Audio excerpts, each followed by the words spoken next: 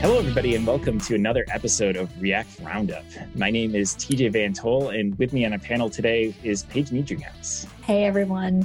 And our special guest today is Miroslav Nikolov, which hopefully I pronounced that correctly. But Miroslav, welcome to React Roundup. Why don't you tell everybody who you are, what you do, why you're famous, that sort of stuff. Thank you. Hi, everybody. I don't think I'm famous, to be honest. I work as a UI developer, mostly frontends, so 1.com. It's a Danish company that is currently expanding. And what I do is basically React. And in my free time, I try to maintain my blog. So turning my experience in some useful articles. That's like something like a hobby. And yeah, I'm a family guy. I have my wife and a kid, a boy. So that basically takes all my free time. So I don't really have much time to spend on side activities. That's still fun. We were talking before. I'm very jealous. Denmark, Copenhagen is a super beautiful area. So I'm very jealous of that. And your blog, we'll drop it in the show notes as well. I like the design on it as well. And I know, like, reading through some of them, I know you wanted to talk a bit about testing and writing just what you call human-friendly React component tests. Do you want to outline sort of that whole concept and what you mean by that to sort of kick us off here? It's basically, it's all about a library called Unexpected.js. And I know it's not very popular, but what it adds on top of everything else we have seen is actually a lot of plain English when you write your tests. And I'm using that library basically for the past 5 years. And I just decided to write an article which is just a short introduction to what is possible with the library. And I decided to write the article for CSS Tricks so that it's basically reach a little bit wider audience. And it was very surprising that I think right now, if you write React component tests or just React testing, that appears on the first page. But I believe this is because of the strong domain of CSS Tricks. So yeah, it's also brought some discussion because it seems like people prefer different style of testing, and it's a little bit opinionated. But yeah, there is some positive feedback as well. So can you expand a little bit about what Unexpected.js is? Because that's actually a framework that I've never heard of before. But I'm interested, does it work like with React testing library, or is it Cypress, or is it both unit and end-to-end? Can you tell us a little bit more about it? Yeah, first, just to say that I'm not a maintainer of the library. I'm using it. But as far as I know, it should be able, because it works with plugins, it should be able to use some of the plugins with React testing library. So you can use React testing library and some custom assertions on top. So you can write your plain English tests.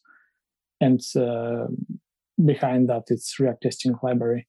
So it should be possible, though I haven't tried. Yeah. And I also have a light version of the article on my blog. It's a little bit lighter without the introduction, because currently it's a little bit controversial on how we test. And I know the community is going strongly after React testing library. So people are sometimes picky when you present something unusual or new. Absolutely. New things are not to be trusted.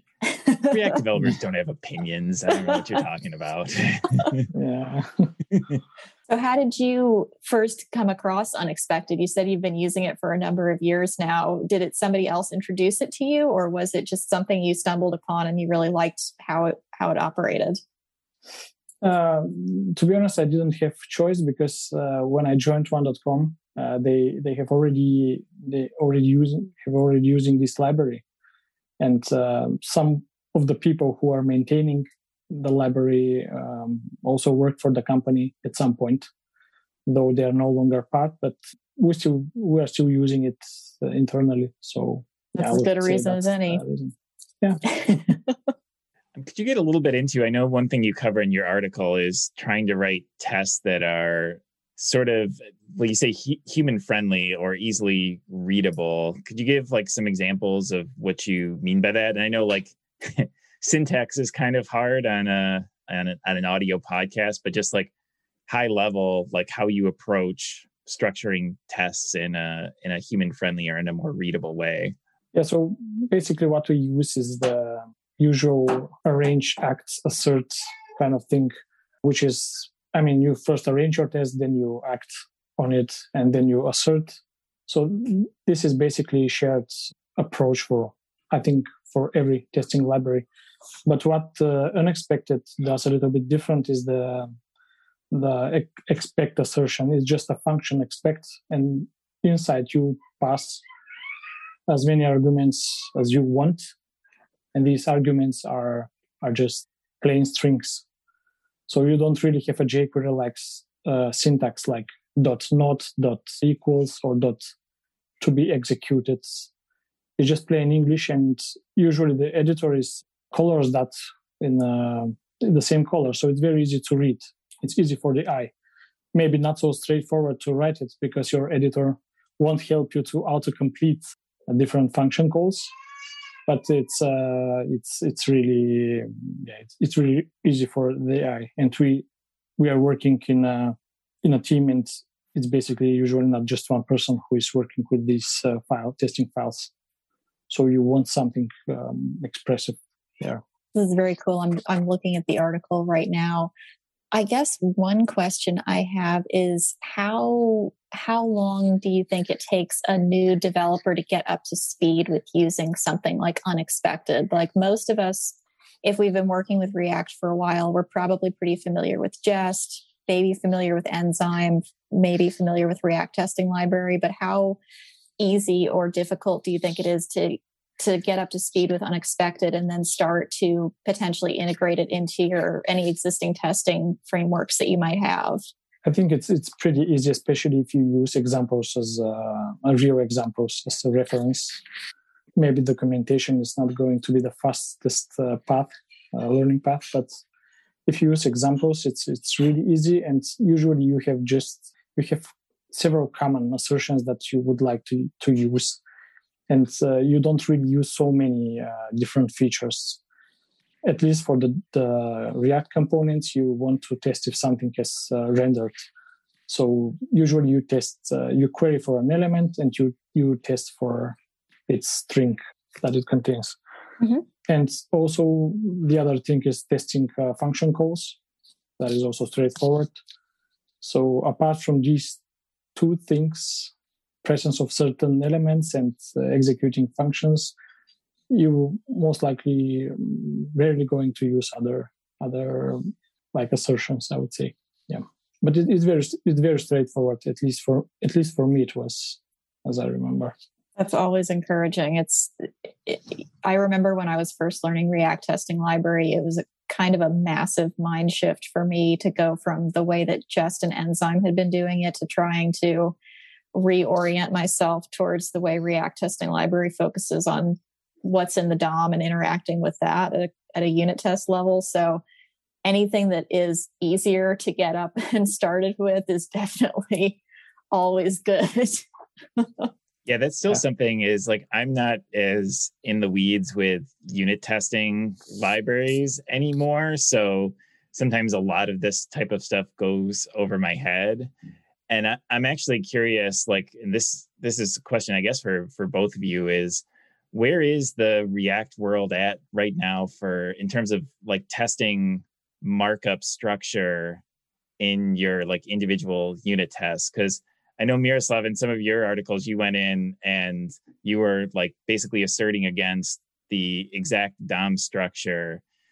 Is there some advantages to that, or like versus like if I want to test that my component renders something specifically, like how specific should your assertion be for I'm looking for this exact markup structure, or do you just like try to pick out an individual string? Like I just care that it spit this out correctly. Like I'm kind of curious where the React world is at with that sort of setup right now. So from my understanding and what my team is doing today is that we're a lot more focused on basically the same interactions that you would try and do in an end-to-end test in the unit tests. So it's a lot less about, did this Redux dispatch happen, or did this particular function mock get called? And it's a lot more of, can I see this element in the DOM? Can I click this button, or is this button disabled? Did this list appear, and can I interact with it? Which, like I said, it's a little bit hard to get used to when you're coming from the old way of testing, did this function fire? But I like it a lot more because it seems to me to be a lot more true to life and how a user would interact with our application. They don't care if the Redux dispatch fired or not. They just care that their list loaded and, they can click the button and go through their shopping cart.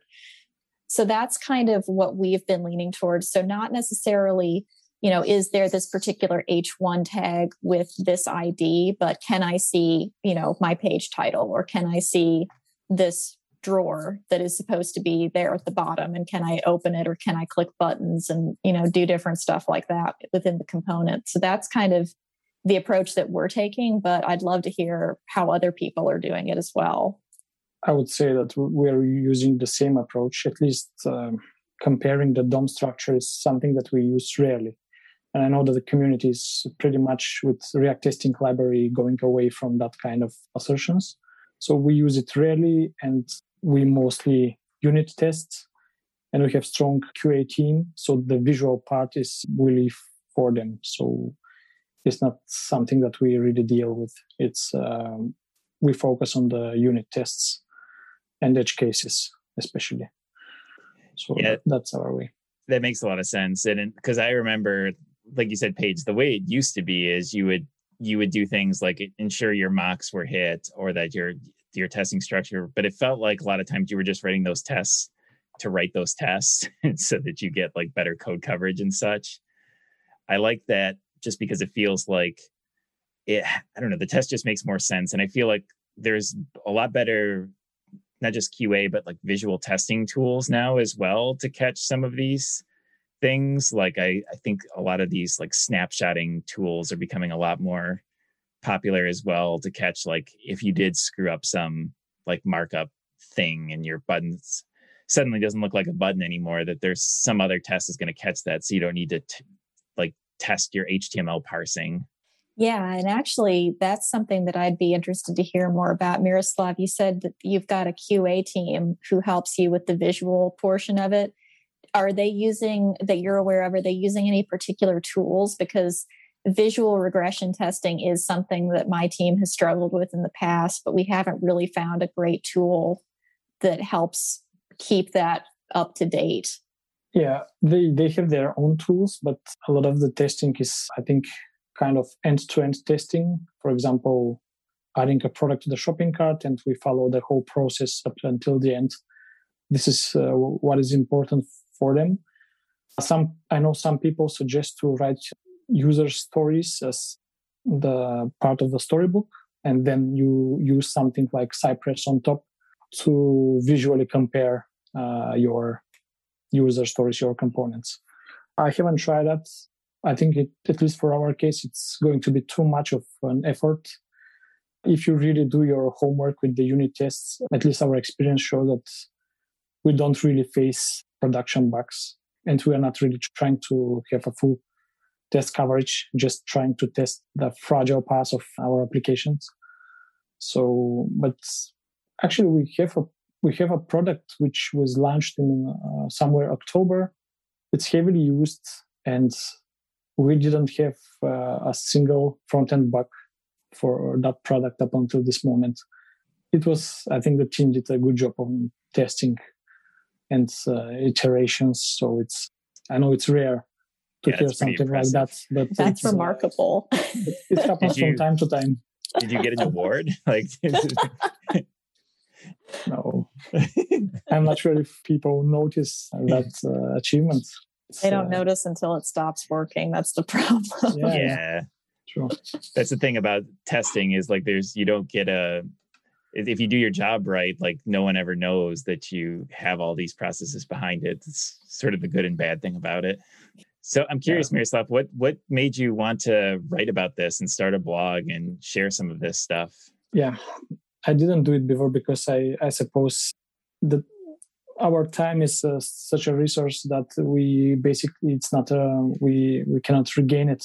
It's lost basically. So writing an article, I mean, junior developers writing an articles is something that at least I try to avoid, because I don't think I had something to tell, something valuable to tell people.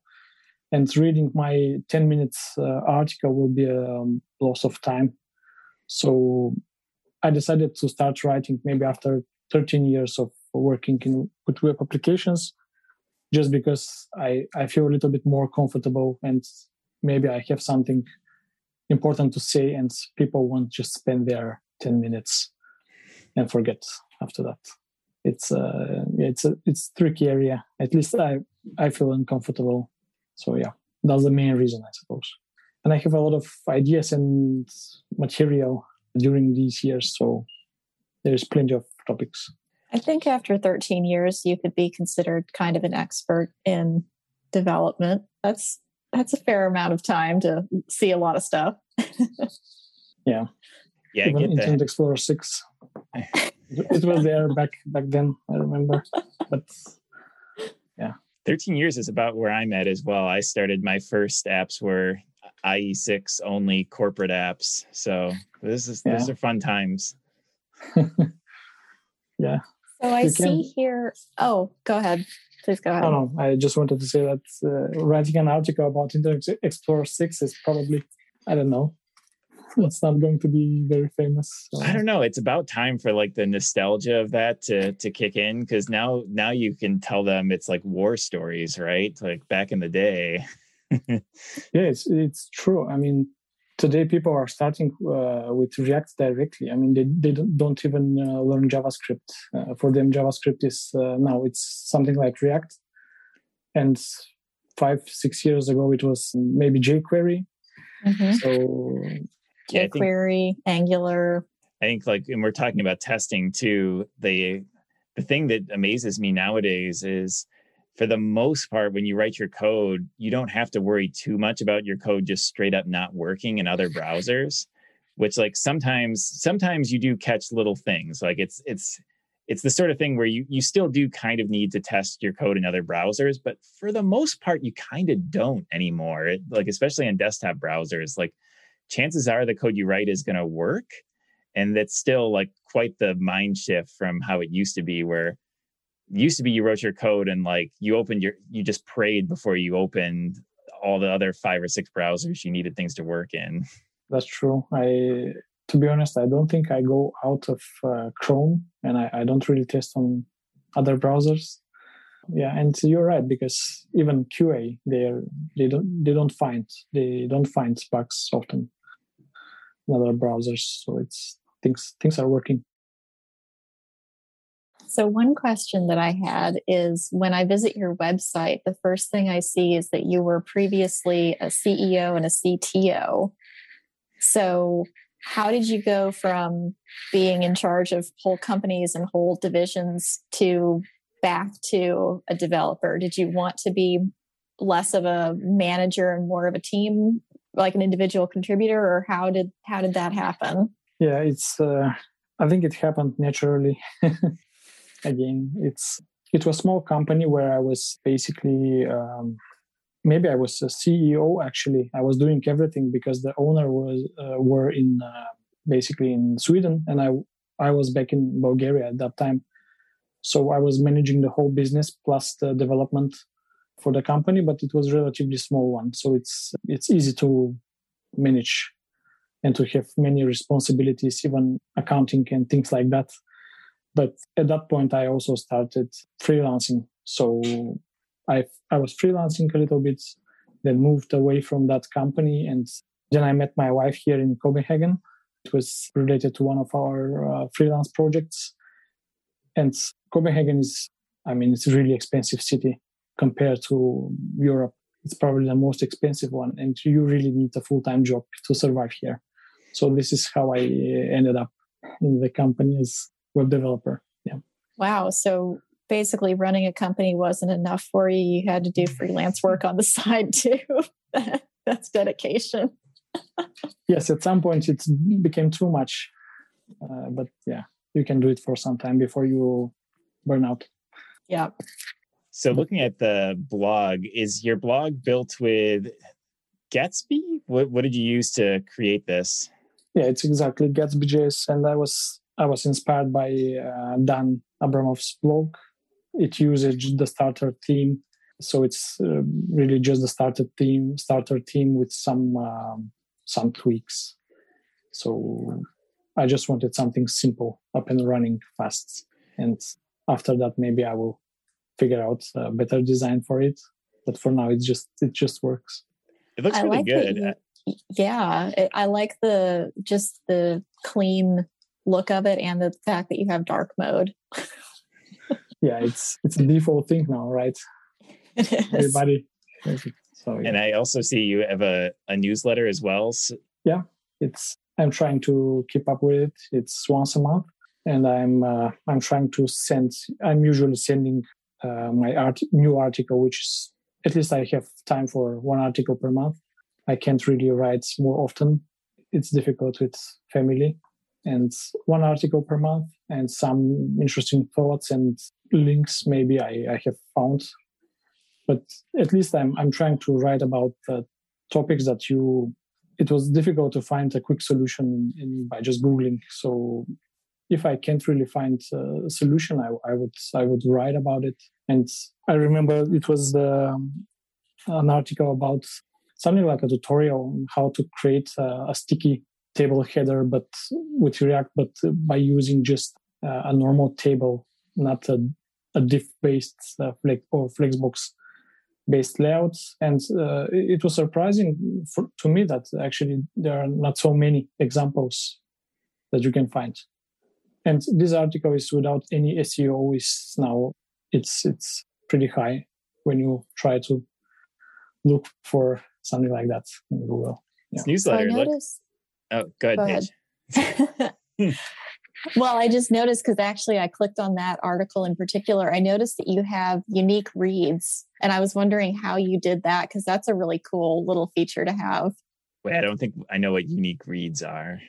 Yeah, it's not Google Analytics because it's so not straightforward to implement that thing in your blog. And I just saw it. Okay. Yeah. You mean like I see it now. So yeah, this is, in case anybody else here listening to this totally didn't understand it either. He has on each blog post the number of unique people that have viewed an individual blog post. And that is definitely interesting. I don't think I've ever seen anybody just like, sometimes you see views, but I don't think I've ever seen anybody list unique readers. Yeah, it was reads, but then I found many blogs which are just counting the visitors. So they have, for example, they display 60,000 views, but that doesn't really make sense because I can reload my browser 200 times and then it's not really useful. And I'm using a third-party service that is just a counter. And whenever your component renders, I just put in use effect a call to this service, so it will count, but in the same time return back the number of unique reads. So this is the way how it's done. It's very simple.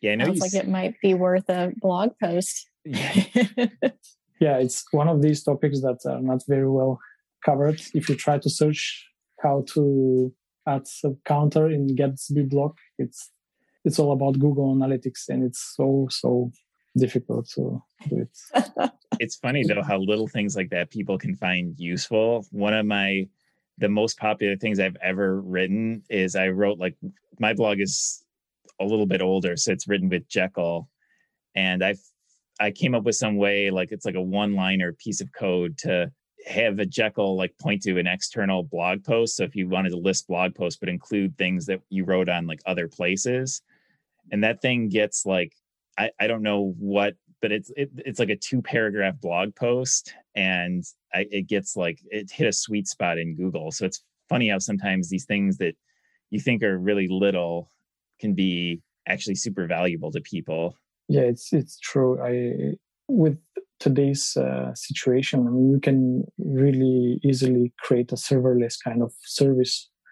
And because it's so easy and people don't really need to have a local database or to own the database. Yeah. They usually use something like Firebase and try to easily put together some third-party services, and voila, it works. But it's not really, so much effort for such a simple job. It's, at least I try to think about the simplest possible solution out there. So, yeah. I like it. I feel like it's funny because personal blogs are the one place where over-engineering something is like not only okay, but sometimes almost encouraged, right? Because it's like a place that you can experiment and have some fun with. Yeah, it's especially when you are just starting, you can do a lot of experiments.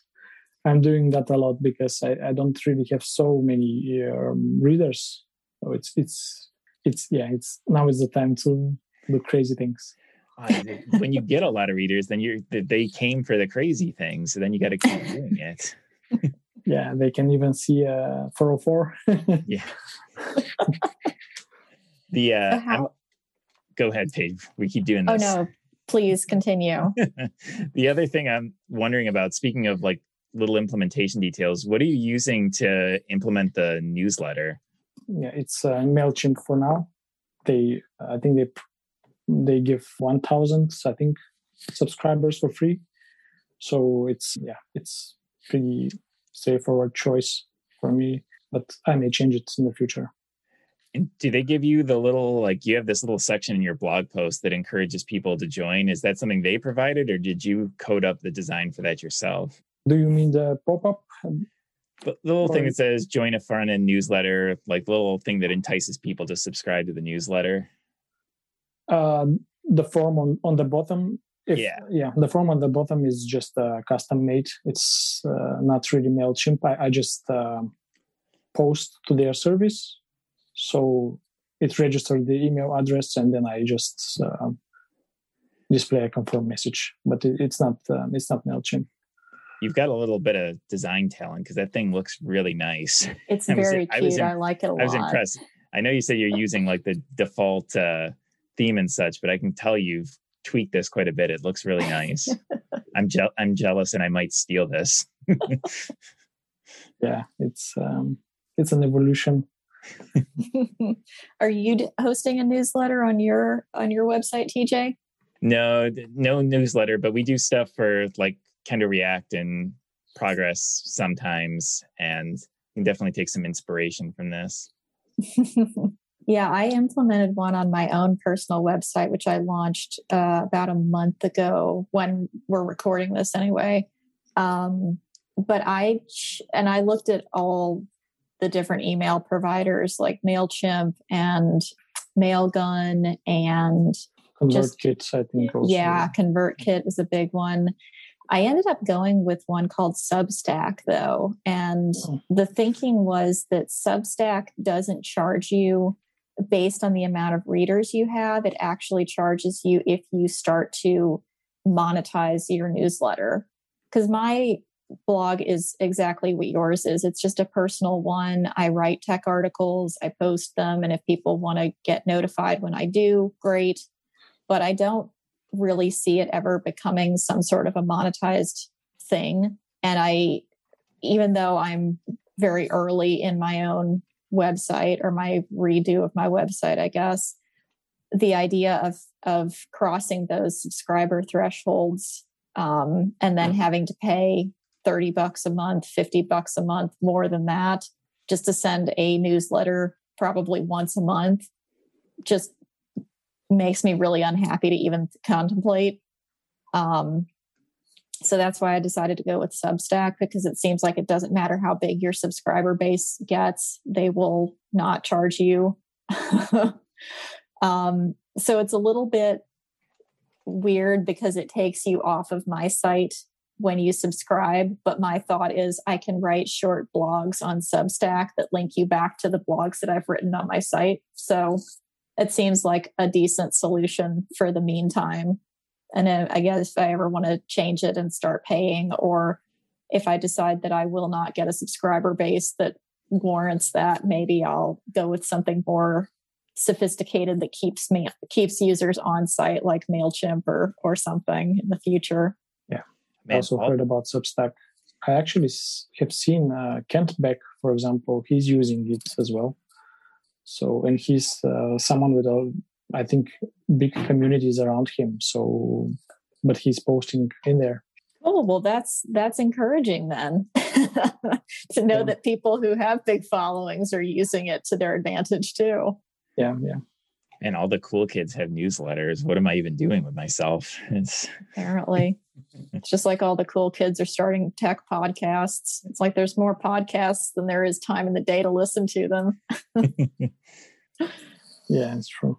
Well, Miroslav, is there things that we haven't covered? I know anything about testing or components that we didn't get to or ask you? Oh, I think we touched the basics, and if we have to wrap up, it's just it's very controversial topic, and I think sometimes people are too dogmatic about what we should use in terms of libraries. I think at the end it's all about what you really can do in your certain situation with your team, with your organizational structure, because some things may work, but others won't work in different organizations. Do you mean it's controversial in the sense that like some people give the impression that like you have to use the popular thing or else you're doing it wrong sort of thing? Yeah, I mean, for example, if you do a lot of DOM comparisons in your tests, and you are publicly doing that in form of blog posts or maybe tweeting about it, you will get a lot of people commenting that this is definitely in the past and you should not do that. I see. I have even heard that, okay, testing if a function is called by clicking something in your UI is also not a good idea. So some people could be really dogmatic about these things, but it's really what works for you in this particular situation, because sometimes DOM comparison may be required. And sometimes you want to test for a function call, especially if it is somewhere between conditional logic. So you should really think about what works for you. Yeah, I feel like that's good advice for, I mean, React testing for React or just software development in general. Like it's good to have sort of best practices, but at the same time, like don't yell at people on Twitter for for things that they're doing that you don't totally have the context for either. Yeah, that's why I don't have Twitter. It's also Fair probably enough. a good idea. It takes too much of my time, and I don't really have time to get into conversations and write and tweet about irrelevant. Well, cool. Paige, did you have anything else? No, this has been a really interesting conversation, though. So since you're not on Twitter, if people want to find you, where can they find you online? If you just go to my blog, you will find a few links. Probably the best way is by just email. And I have also LinkedIn and GitHub. So this is the way to do it. Well, cool. So why don't we move on to the picks then? Paige, you want to kick us off? Sure. So my pick this week is going to be a show that has been out for a while, but my husband and I have been recently rewatching it with one of our friends who hasn't seen it before, and it's the Jack Reacher series on Amazon Prime. And I believe that it's Tom Clancy's Jack Reacher. It's based on the books, and it is just rewatching it after having seen it, a year or two ago. It's still really well done. It just sucks you in, and we can't stop watching it. So I would definitely recommend that one if you're looking for something else to binge as we slowly start to come out of the COVID haze of the past year plus. So I think that is I'm sorry, that is the movie with Tom Cruise. What I'm thinking of is Jack Ryan, another Tom Clancy novel. Please don't write into the show notes about that that I got it wrong the first time. But Jack Ryan is the series. There's 2 seasons. It's a great watch. I would definitely encourage it if you're into the spy, espionage, CIA type of shows. Okay, I definitely remember seeing the ads for this now, so I'll have to check it out. It's a good one. Cool. My pick for this week, I've been getting my bike out a little bit more. It's been nicer here in Michigan. And I got a little thing that's just a quick and easy speedometer for it, which I kind of like. It's kind of fun to like challenge yourself to see how fast you can go without dying on Michigan roads. But I did a little bit of research and found one I liked. So I will drop that in the show notes. And I'll just pick biking in general. If you're not a person that likes biking, it's fun times. Miroslav, how about your picks? I think I have 2. The one is I recently found out that Eric Rasmussen, the person behind the React Final Forum, he also starts publishing his blog posts. And so right now he has a blog, and he's one of the people who I actually learn a lot. And I think he has what to say, and it's good to if you really want to read something from the people behind React, because he's programming in React for quite some time.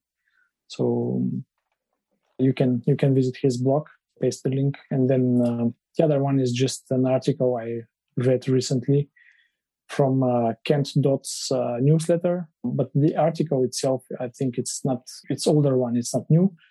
But basically he's talking about that in many situations, you don't really need a global state management solution for your application, for your React applications. And that is also the case with many of applications I have done. If you really carefully think about if you can do it just with React and maybe a little bit of context, then you don't really need Redux. But the article could be controversial as well. I will just put the link. Yeah, we've had many discussions in past episodes about that very controversial subject, which you just mentioned. But Mark Erickson, who was a guest on the podcast a little while back, did a great job of kind of explaining the difference between Redux, which holds the global state, versus context, which just passes state around the application, but isn't actually in charge of holding it, which made it a lot more clear to me kind of when you might need one versus the other. But I completely agree with you. We as engineers have way over-engineered a lot of applications to use Redux when we probably didn't really need it in the first place. Yeah, it's true. Sometimes we inherit habits from previous applications and we tend to copy and paste the same approach. Yeah. Well, cool. Well, thanks, Miroslav, for joining us. This was a lot of fun chatting with you. Thank you, too. All right. Well, thanks, everybody, again, and see you next week. Yeah. See you next time.